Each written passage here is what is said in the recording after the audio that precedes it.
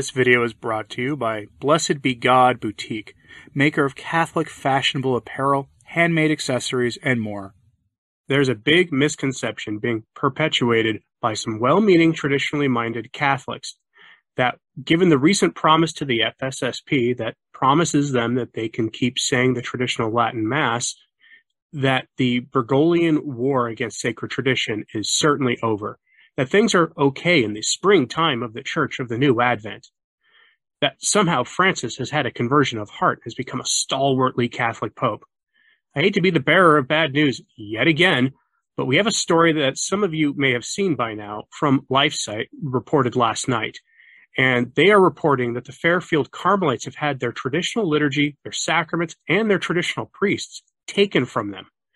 I'm going to combine that story with another that hasn't been reported on in America yet, to my knowledge, in order to paint you a sad but rather accurate picture. Faithful adherence to Catholicism earns you no loyalty in the Bergoglian Church, and that instead, for those laity and religious who faithfully cling to what had always been taught, they will be given nothing but pain and a cross to carry for their troubles. So let's get into the story. But first, I wanted to thank the patrons of this channel for their continued support of the work I do here, which keeps these videos coming along.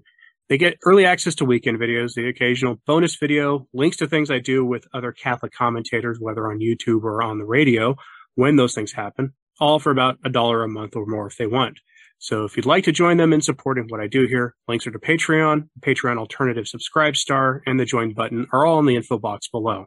On to the news items of the day, which is, frankly, Vatican corruption, as it often is. On to our story, which comes from LifeSite News. Headline: Exclusive, Vatican fires faithful Carmelite chaplain, orders cloistered nuns to make changes. The Fairfield Carmelites were basically being told that if they want to follow St. Teresa of Avila, with the constitutions that she wrote, that they are basically not true children of the Church, said Father Maximilian Mary Dean. I'm going to basically repeat that. If you want to follow traditional charisms of the Church, things good enough for many, many generations of the faithful, then you aren't a true child of the Church, according to the modernist maniacs in Rome. And I guarantee you that more stories like this are going to be coming, folks, so be ready. From the article, quote, in an exclusive interview with LifeSite News' Jim Hale, Father Maximilian Mary Dean, a former Franciscan friar of the Immaculate, revealed that he has just been fired by the Vatican as a chaplain of the traditional Discalced Carmelite nuns in Fairfield, Pennsylvania. The Vatican removed me as chaplain, said Father Maximilian. So as of Palm Sunday, I will no longer be serving the sisters as chaplain. And also in Valparaiso, Nebraska, their chaplain of 30 years, Monsignor Thorburn, was removed and told that he had to leave the chaplaincy residence there. So it's just a huge shock. The dismissals come in the wake of the Vatican's September apostolic visitation to the nuns. According to Father Maximilian, the firings are the official response to the report that the congregation got on the apostolic visitation, which it was totally unjust and full of an agenda. End quote. Since 2013 at the very least, modernist Rome has been waging a quiet campaign against religious orders. Most people didn't notice this either. And what they were doing was suppressing numerous orders of men and women religious who had been dedicated to traditional modes of living and the sacraments, including and especially contemplative orders, those quiet religious orders who spend a great deal of time in prayer every day, which are apparently not Catholic enough for the modernists who expect religious to put on pantsuits and go out and make a mess of things by promoting modernism and materialism in the broader world. And why exactly are they doing this?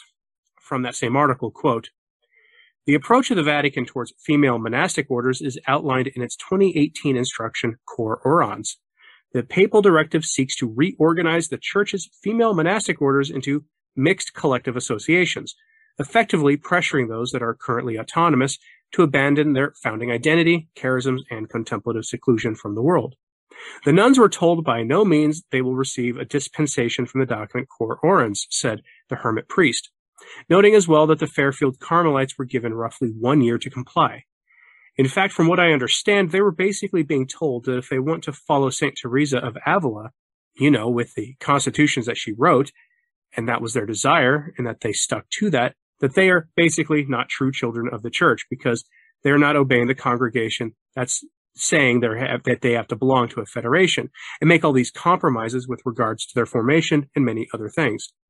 He continued, "So, it was just a very harsh response to these brides of Christ that have left everything to love Jesus and to pray for the church and for all of us in a special way." End quote.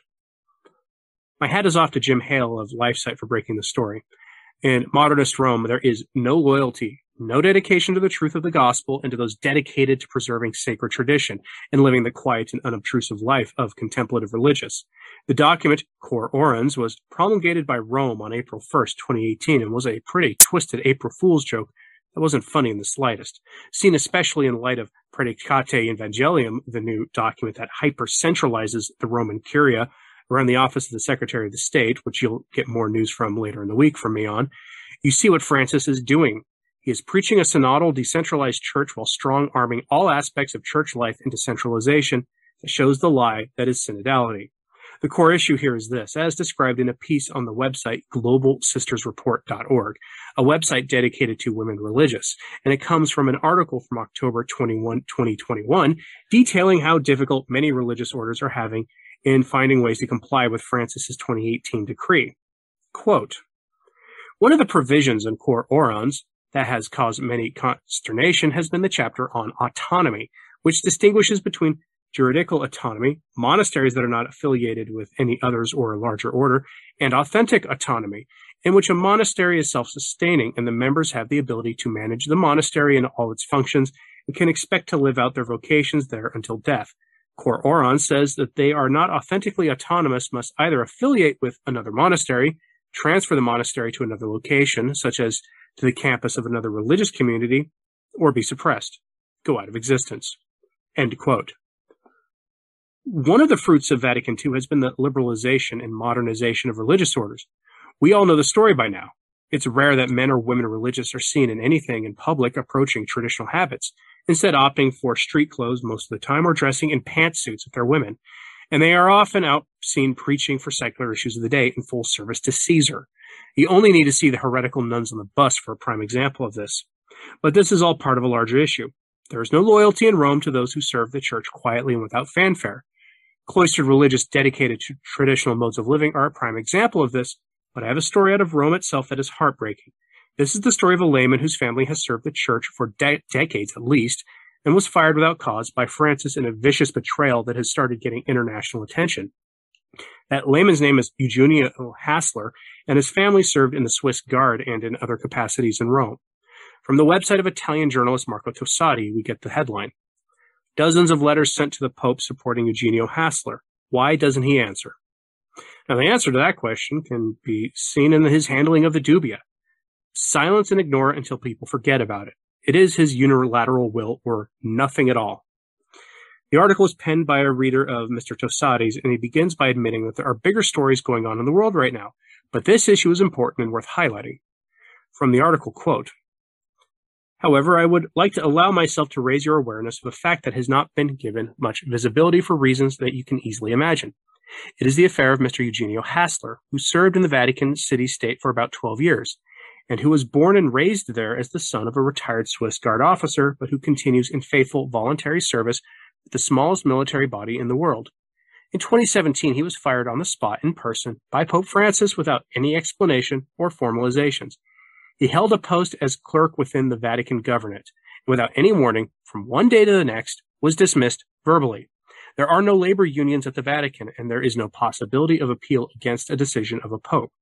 I personally knew Mr. Hassler when he was working and took action on a matter that concerned me personally. I personally witnessed the dedication and professionalism of this man who, at the age of only 35, was practically ruined because some newspapers close to the Vatican wrote about the affair in an obviously negative way without deepening any understanding of what had transpired. From the day I learned about this matter, I have written letters to the Pope almost monthly with a petition that he would listen to his former collaborator and employee and give him the possibility of taking a stand against what seems to be mostly pretext to get rid of an inconvenient person without any well-founded accusations.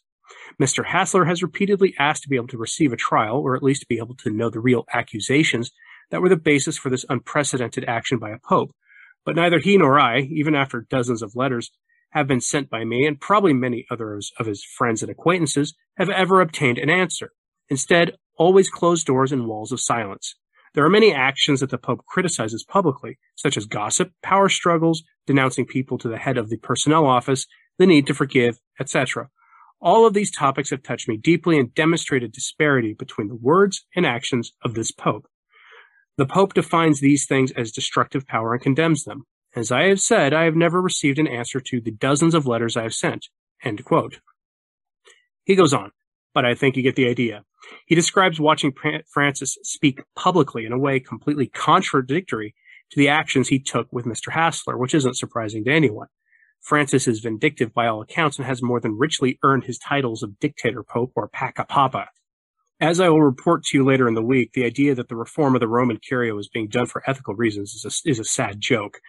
The end result of 9 years of labor is the centralization of power around the most corrupt offices in the Roman Curia and the blurring of the lines between ordained clergy and the laity. This elevates the power of the papacy in real terms, which frankly was not needed given that the power of the papacy already has. In reality, it shows something that most don't want to admit, but in light of the treatment of Mr. Hassler and the Fairfield nuns especially and their clergy is rather unavoidable. That everything in the church must be centralized without dissent around the new attitude in the church of going out and making a mess of things, of serving secular interests, and adopting modernist theology. Otherwise, there is no future for the groups in question. That is the sad reality in the church, and anything that smells of tradition will be stamped out or pushed to the margins of the church, and often with false accusations. That is a sad reality, and it is why people must be cautious about advertising anywhere that their traditionally minded priests are defying unjust orders from Rome and offering traditional modes of worship banned by Rome, especially during Holy Week. The Fairfield nuns could certainly use your prayers at this time, so please remember them in your Lenten prayers and sacrifices, especially in these coming days that are the final days of Lent, which should serve to focus our attention and spiritual works on the cross of our Lord. What did you think of this story, though? Are the Fairfield nuns going to embrace the more modern and liberal version of the Carmelite charism? Are they going to have to embrace modernism, or will they face suppression? Given that modern religious orders are withering away and suffering from an even worse vocations collapse than even the diocesan priesthood, it's understandable on a practical level why they might want to avoid doing that. But will they submit? What other alternatives do they have? What did you think of the story of Mr. Hassler? I have both articles and the others that I cited today linked in my show notes at returntotradition.org. That's the name of this podcast with a .org at the end. It's a free website, so skip past the Patreon pop-up unless you want to become a patron of the channel, and you'll find the post there with all my links. So go look for it if you want more information. And like and subscribe if you haven't. It really does help. As always, pray for the church. I'm Anthony Stein. Ave Maria.